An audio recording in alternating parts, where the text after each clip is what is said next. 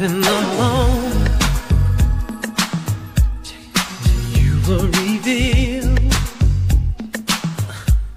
'cause you were a dream that you should not have been, a fantasy real. You gave me this beating, baby, this rhythm inside. Ooh, you made me feel good, oh so good, made me come alive. So shouldn't I realize? Shouldn't I realize?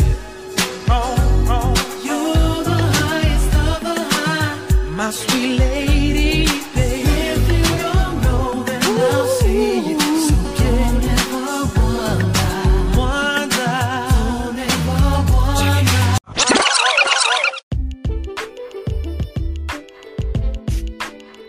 Coming at you live from the Do-Rag Dungeon, I'm your host, Dat Boy Coot, back with another regular-ass episode of the Carolina Kid Podcast Rewind. This episode is brought to you by Asher Ankles and Smeller Earringbacks. Subscribe to the Rash Intelligence anywhere podcasts are downloaded. Following the Rod and Karen Doctrine, leave a nice 5-star review on iTunes/Apple Podcasts, and I'll read it on the show.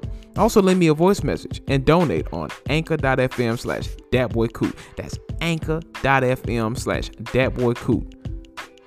So, I'm gonna be real with y'all this morning. The first thing I talk about is not gonna be happy. The rest of it can be funny, weird, and very inspirational, but this one hurt my heart, and I felt like I just had to talk about it, and I had to play this clip because there's this clip of this 10-year-old girl, and just listen, and you've probably heard this before, but it hurt my heart, man.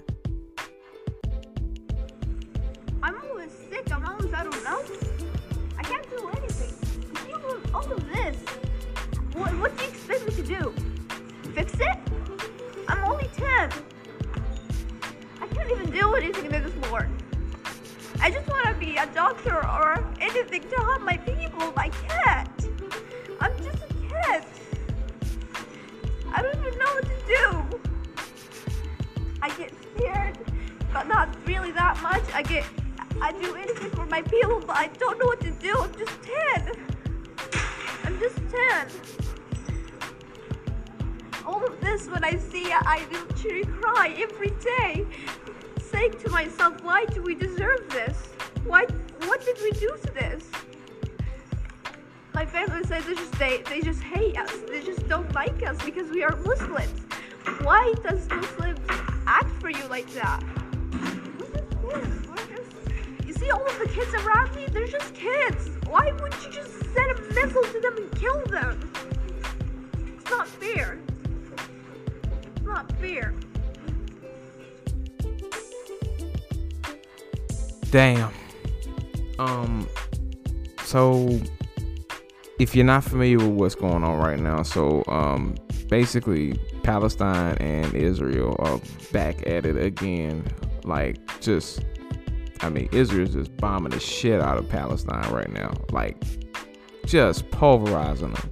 And the reason why they've been treating them like shit for so long is because, like the little girl said in that video, because they're Muslim. That's literally the only reason why they're doing this. And honestly, Israel is evil for this. And Israel just so happens to be our ally. So, of course, American politicians are going to speak out and say, oh, yeah, we stand with Israel, ... Y'all motherfuckers ain't shit. Because you basically are allies with an evil country. Y'all should have gut nut checked them motherfuckers a long time ago at the door. That's why I'm talking to you, Beeman. Yahoo, I'm talking to you. You know what I'm talking about? So, hey, why is this bullshit happening? You know what I'm saying? Ramadan just ended. You know what I'm saying? I don't know, man. I'm not Muslim, but I got a heart. You know what I'm saying? And don't nobody have no heart no more, man. They were just we just bombing the shit out of them because we can. What? Y'all gave them this little strip of land that they had left. Y'all basically took the land that was really theirs. But we can keep going on this shit. It be the bullshit.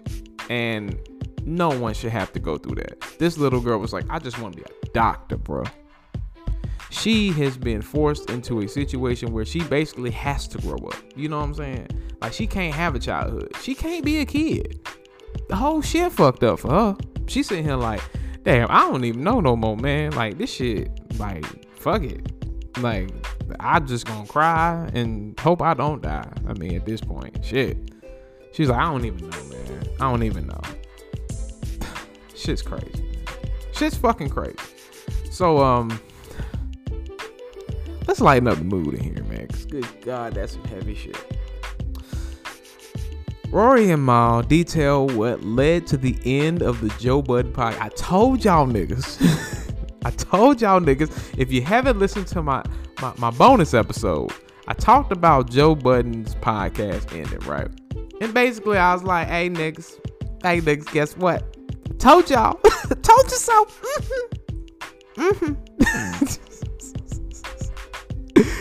But yeah. So Rory and Mal respond following Joe Budden's Fire podcast rant, where he basically fired Rory. And I think Mal was like, fuck this shit.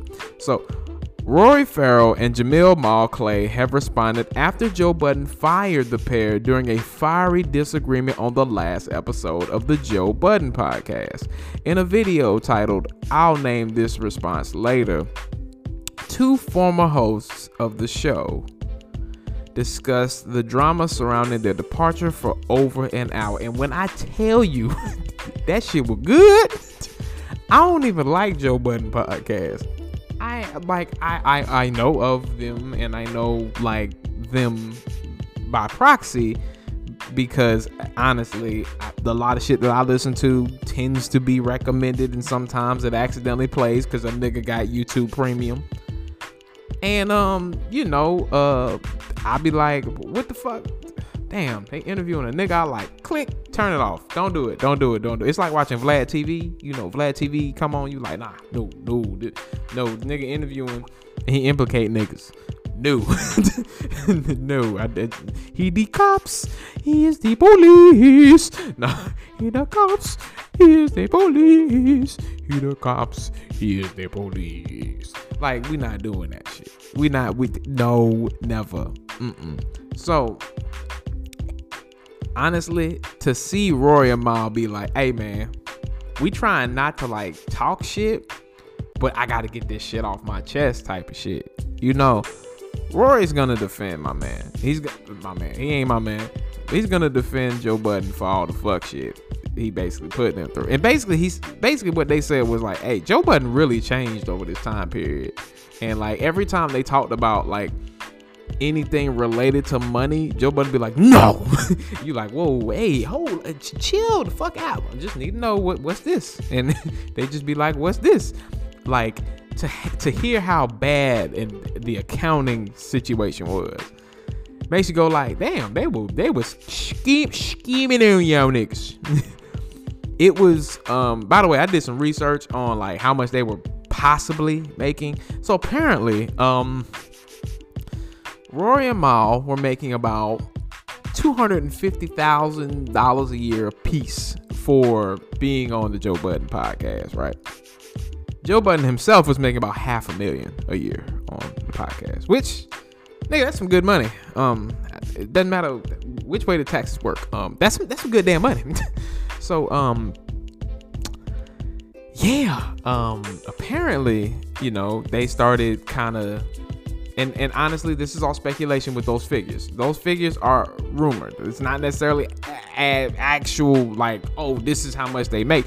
But it's like, bro, like, you know, they would just ask for a little bit more money. Joe Budden's like, no. And it just kept getting like, there was more tension there when it came to the money. It could have been a three-way split, 333 on each end, but it won't 333. It won't 333 on each end. It was like 500, 250, 250. Like, shit. Well, guess we're going through this. Might as well tell them about it. So, you know, it was so many weird things that came up over the years, and I think they had just basically had the last straw. They were like, straw brought the camel back. The camel said, fuck a hump. You know, it's just like, what we doing? What we're doing here, we still looking at each other, licking our chops like, well, we could be getting more money, but Joe Budden's really getting much more of an asshole. Yes, I'm much more of an asshole now. You know, it's just like, what do you do at this point? Like, they were like, hey man, I ain't come back up there. Like, Roy was like, I'm gonna try and come back up there. But Ma was like, fuck that shit. I ain't come back up there. I can't do the fake shit. Remember, you know, I remember seeing a Dilla interview a long time ago. He was talking about like, man, Wu-Tang would be like smiling on stage and them niggas would be fighting backstage.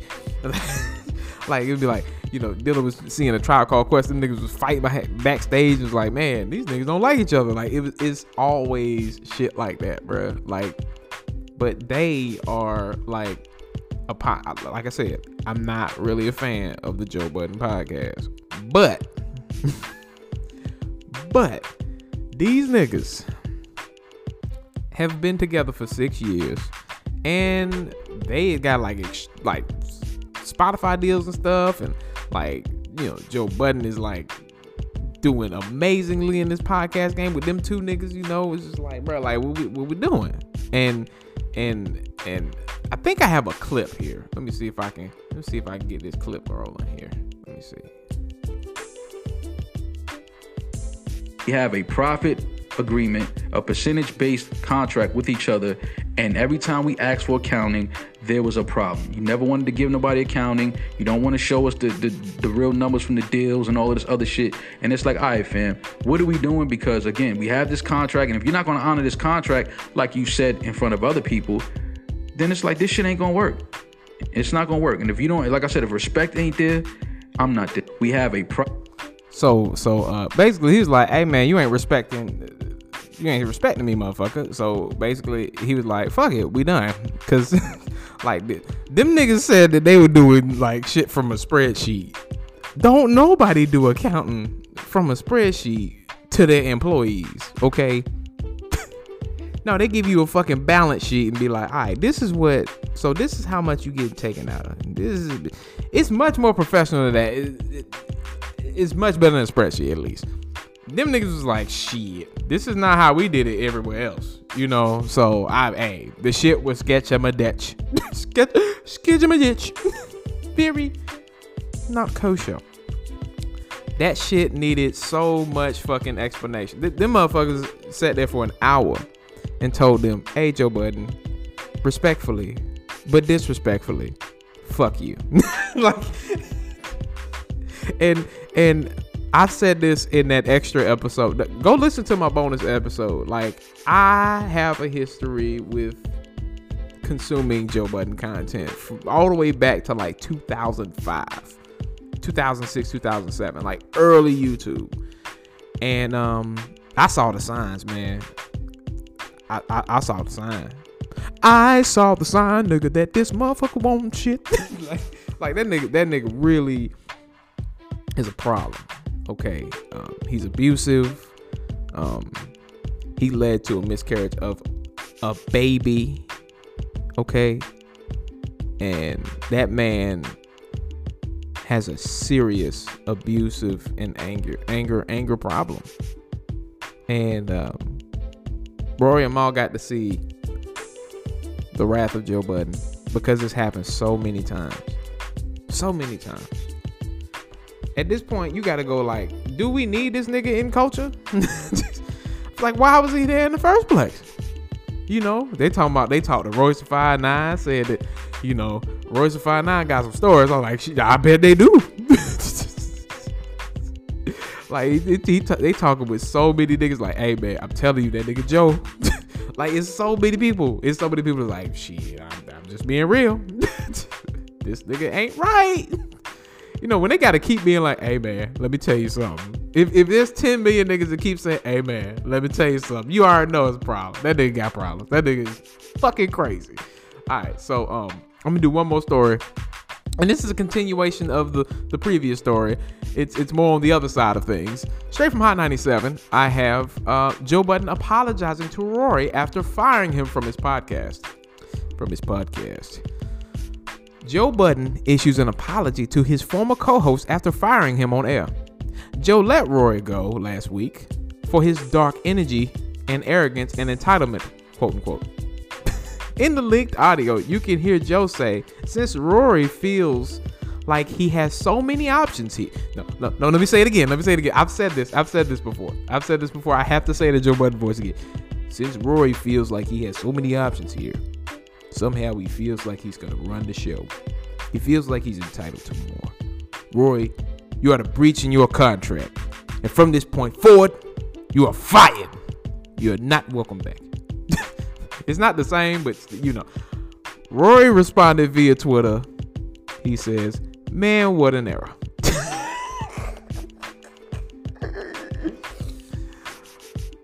Thank you to everyone that listened, supported, told their friends about us, bought a subscription, ticket, or merch. Any value starts and ends with y'all. I'll get to that messy shit soon. But in the meantime, I'm here to celebrate an amazing run. Love.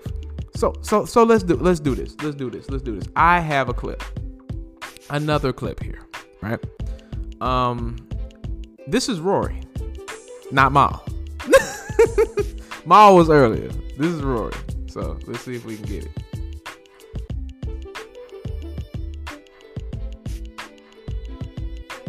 I wasn't seeing it. They expressed it to us. It's not my place to say, even though they said my place to say. No, even though they said their place about it. me, I still don't return the favor when people do shit to me. I'm saying it. People expressed that they were overworked and underpaid. So, well, shit. I say to Ian and Joe, I don't care what narratives you spin, anything, whatever. I said to Ian, don't pay me this month or next. Don't give me that amount of money. I remember. And that was a lot of fucking money. Yeah. I said, don't pay me. Let's put it into production. Let's put it into the guys. This is not about money to me. Let's keep this shit moving. Right. Like, I don't need this shit. Right. We could just stick to whatever contract. I don't need this. Like, I don't need it right now. Because you even came to me with that. You was like, yo, we should, the first month Patreon check, we should both just give it to the guys. Yeah. Camera guys, Savon, like, Alex, fam, these people, Parks. Everyone looks like they're working crazy. Parks. I can just see it, that people are just, But yeah, so this is kind of like what Rory and Miles on, right? They're like, hey man, these dudes getting their ass kicked on the set, because it's more than just Joe, Rory, Miles. It's a whole ensemble of people. Remember, this is a video podcast. There are people producing this. There are people editing this. There are people putting this whole thing together. It is not just three niggas. It is an entire production crew. And they completely underpaid them and overworked them. That's something that you noticed immediately, that you was like, oh shit. It's not just that. It can't be. And they were like, man, we'll give up our budget because we making so much money. We good. Right? And the funny thing is, Rory and Mal didn't make it about money. Joe Budden made this shit about money.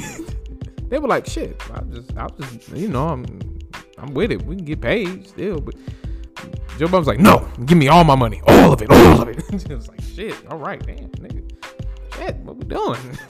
But we have reached the middle of this episode, and there's a lot more to cover. So what I'm gonna do is, I'm gonna take a break. We shall be back, nigga. Poofy.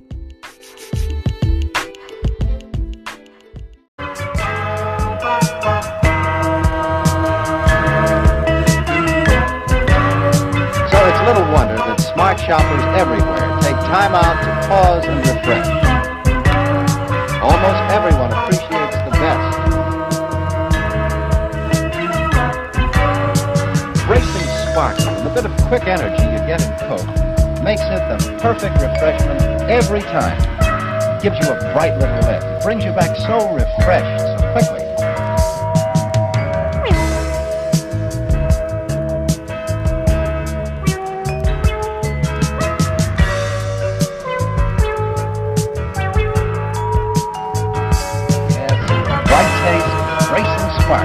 Perfect refreshment every time. There's nothing ice cold Coca-Cola.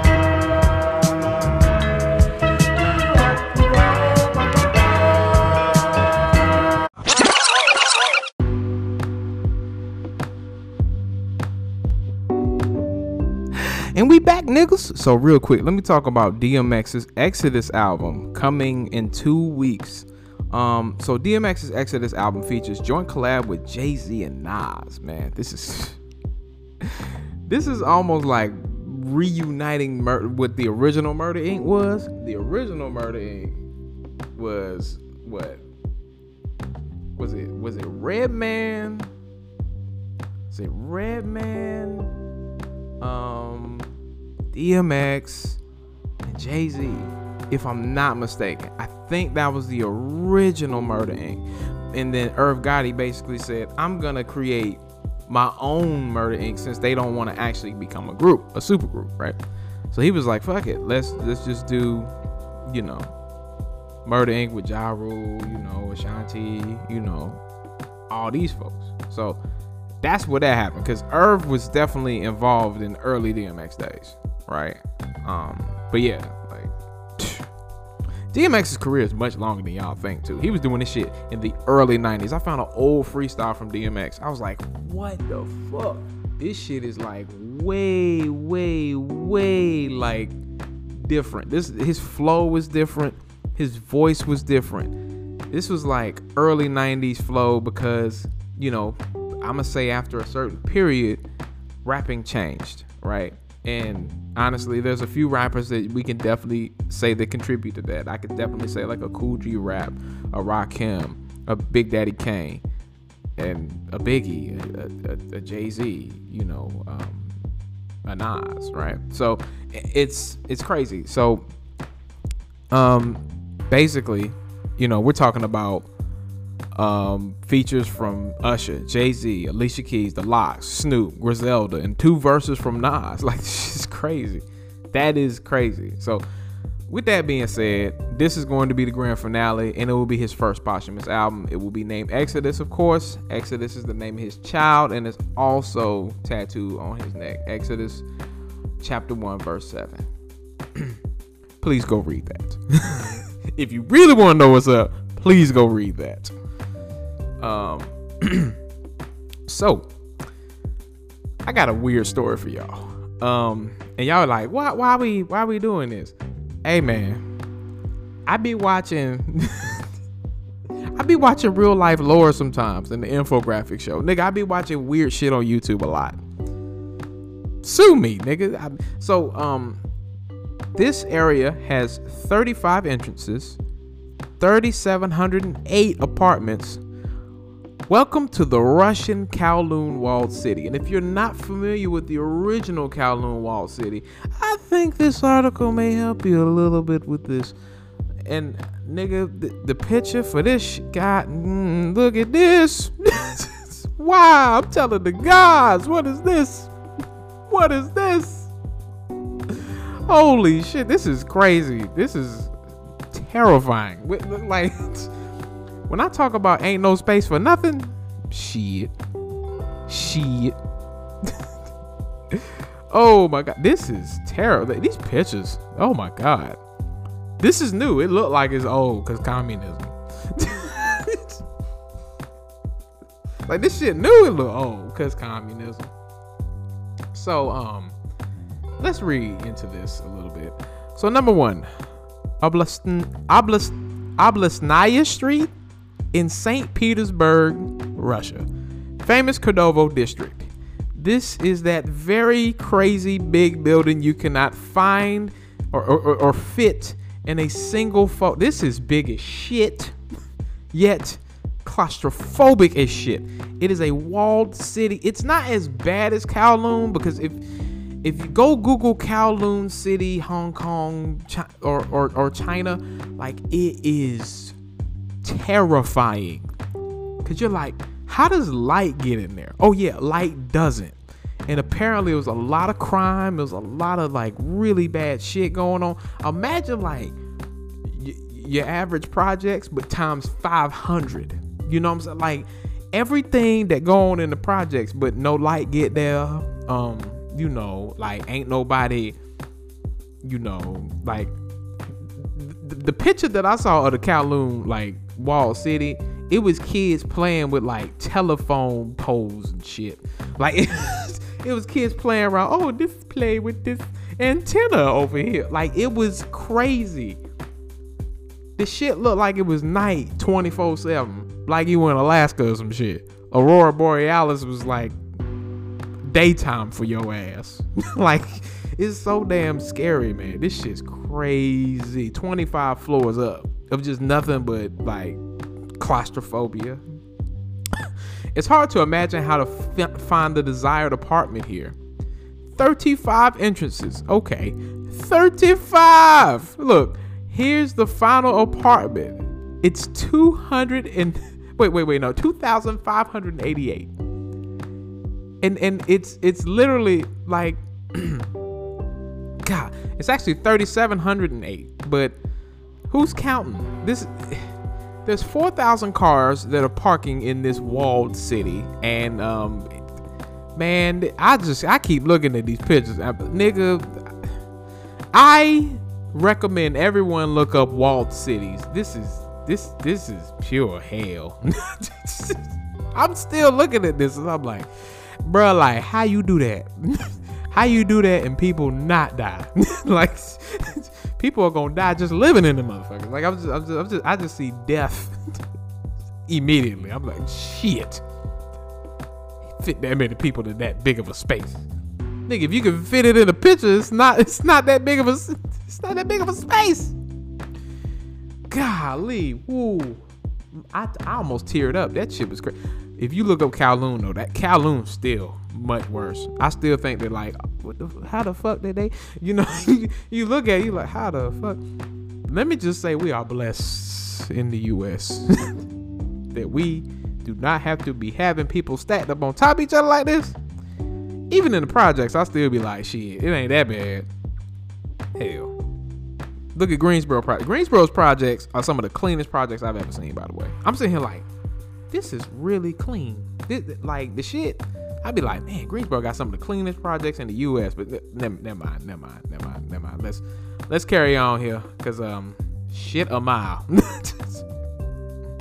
My eyes are triggered, nigga. I will not put y'all through that harm of making that the episode cover. No. People are claustrophobic. That shit, man. I just saying it though. You like shit. How y'all do that? 3,708 apartments. Ooh. All right, so so let's talk about something uplifting.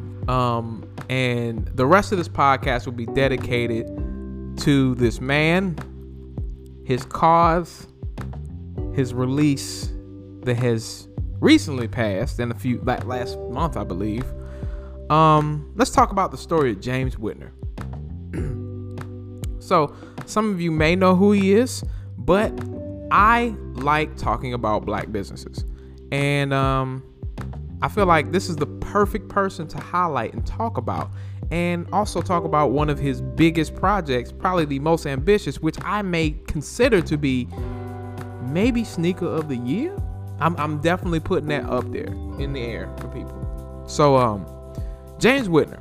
James Whitner is an American entrepreneur and the owner of streetwear boutiques Social Status, A Ma Manière, and APB. A native of Pittsburgh, Whitner grew up in an impoverished area of the city, with both his parents battling addiction and many of his friends dying before childhood. Between 1997 and 2001, Whitner attended the Edinburgh University of Pennsylvania, graduating with a Bachelor of Business Administration. In 2004, when Whitner was involved in an incident where he was shot, spurring his decision moved him to Charlotte, North Carolina to pursue his dream, opening a streetwear store. The first retail space he opened was Flavor Factory in 2005. That had 2 locations in Charlotte, which were both closed when Whitner decided to reinvest in Social Status. Opened in 2011, Social Status originally became a denim brand, before Whitner expanded the company into a select clothing and sneaker store.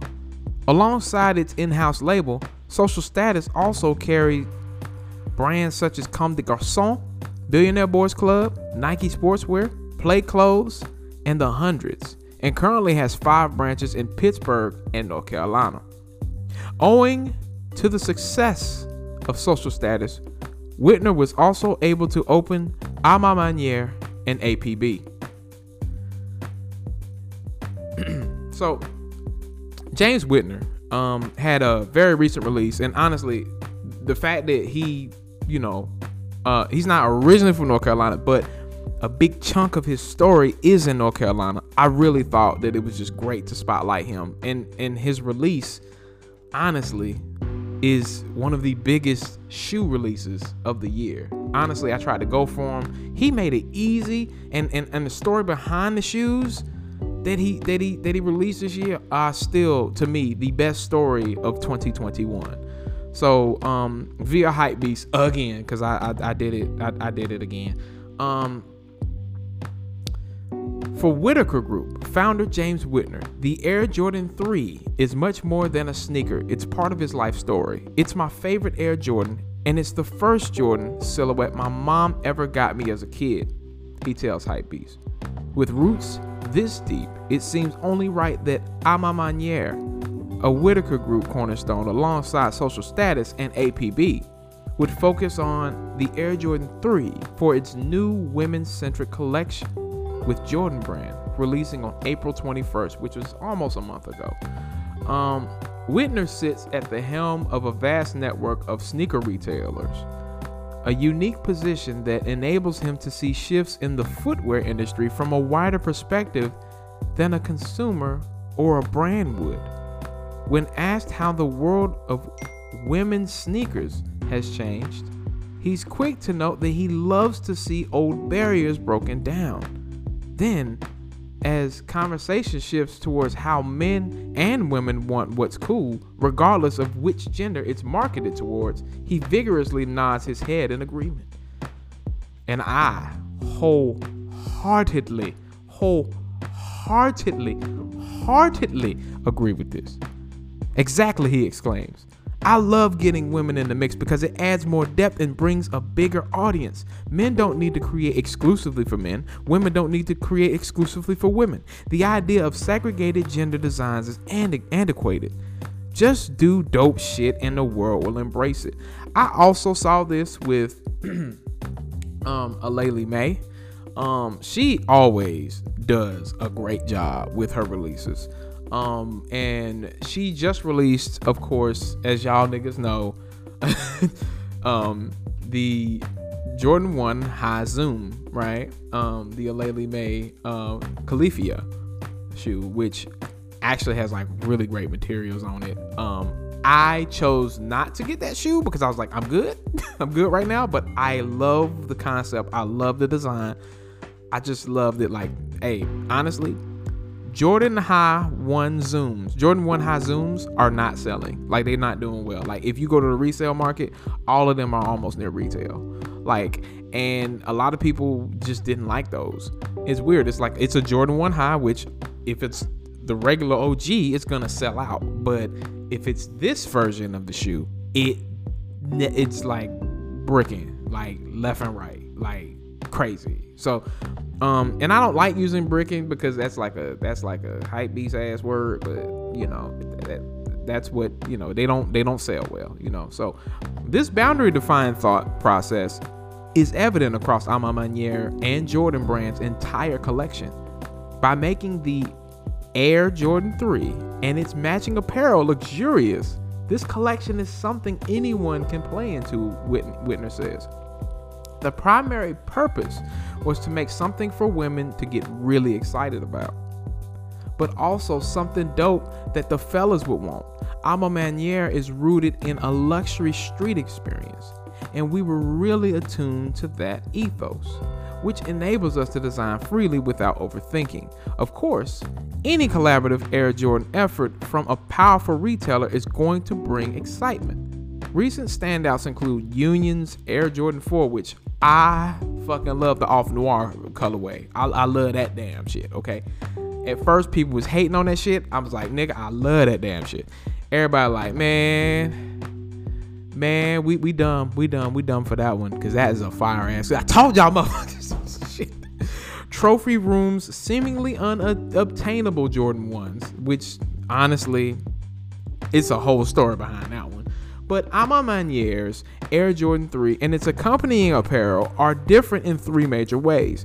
The collection is made for women but produced in extended size runs so men can get in on the action as well. Its pre-release raffle was made available to women before men, and its design concept is centered around a Raised by Women short film that aims to spotlight the influence and impact of black women. Much like the choice of the silhouette, the inspiration comes directly from Whitner's life. I grew up in the 80s and things were really rough back then, says Whitner. I was raised mostly by my mother and my grandmother. A lot of black men in that era were brought up and taught how to be men by these strong women.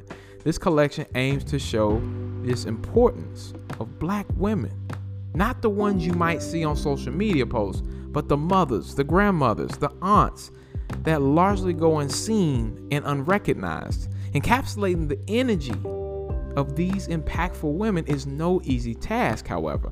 The A Ma Maniére Jordan 3 does its best to put their understated and often underappreciated grace and elegance with its luxurious build. Uppers are made of white leather and raw seams, and embellished with shaggy gray suede. Ivory colored detailing lands on the eye stays and heel tab, which uses a Nike Air hit instead of a Jumpman, of course. When I tell you they had that Nike Air on the back, nigga said, oh, I'm a faint. Oh, when you throw Nike Air on any retro Jordan for me, a nigga fucking faints. Oh, I faint.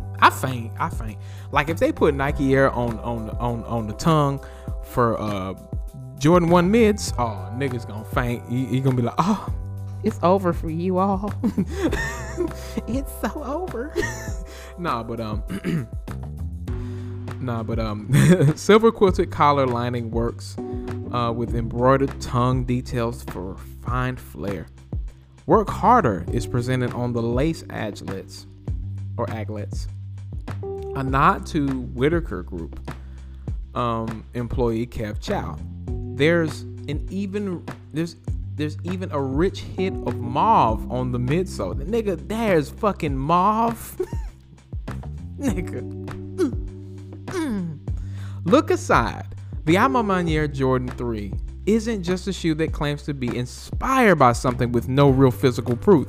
Whitner's mother's touch is quite literally in the design, as the text graphic hidden underneath each label is done up in her handwriting. Nigga, that is amazing. The left shoe reads, "All we have is each other," while the right shoe is embellished with, "You have to be comfortable walking alone." These messages are seemingly at war with one another. One tells you there's strength in numbers, the other tells you it's better to be a lone wolf. According to Whitner, the duality is entirely intentional. When you grow up in a small community and resources are limited, all you have is each other, he says. A lot of people like to move in groups to have each other's backs. That's their strength. Moving on to the right shoe, he explains. As you grow into the world and you step out as an individual, the only way you can make it is if you are rooted in the principles that you were taught and confident in the things that make you uniquely you. A lot of times when you make hard decisions in life, there's nobody else in the room. It's you versus you. And you've got to be able to make the right decision. Nigga, this is amazing. This is amazing. Okay? And this is why I tried so hard to get that shoe. By the way, James Whitner did a great job with the release. But honestly, I just wasn't able to get it. I still wasn't able to get the shoe. And honestly, this shoe is a shoe that if they ever do a restock or a re-release, I would love to cop this shoe for retail, because resale is just too high. It's $1,000 resale right now, but retail, this shoe is $200, and I'm like, this shoe has so much story, and it's a very black shoe, and it's not only a very black shoe, but it's also a black shoe that embraces black mothers, and it's also made by a dude who who spent a lot of his time in my home state. Like, it hits me in so many different ways. And honestly, if you didn't cop, you're not alone, because honestly, it wasn't that limited because it had extended sizing, but still, it was not coppable in the easiest way, right? He made it easy enough for people to get. And I heard about another release coming, so hopefully I can be in the neighborhood of that next restock, because this shoe has a lot of meaning to me, because I was, I had both of my parents. I grew up differently. I grew up, a little bit better than James did, because we actually had money growing up. But still, the power behind it is just so great. And I think this is truly sneaker of the year, and it's done by a black-owned business, and it is a great message. That's what I like behind shoes, not just the story. And it's a classic silhouette. It's gonna be fire, bro. It's gonna be fire. It's a Jordan 3, one of my favorite Jordans. So I'm sitting here like, bruh, like, shit, if I gotta sell a pair, that I'm not as crazy about, I don't have a problem with that. I do not have a problem with that, because these are fire. Fire. And on that note, like I say after every episode, support black businesses. And as always, thank you. And now, folks, it's time to say goodnight. We sincerely appreciate your patronage and hope we've succeeded in bringing you an enjoyable evening of entertainment. Please drive home carefully and come back again soon. Good night.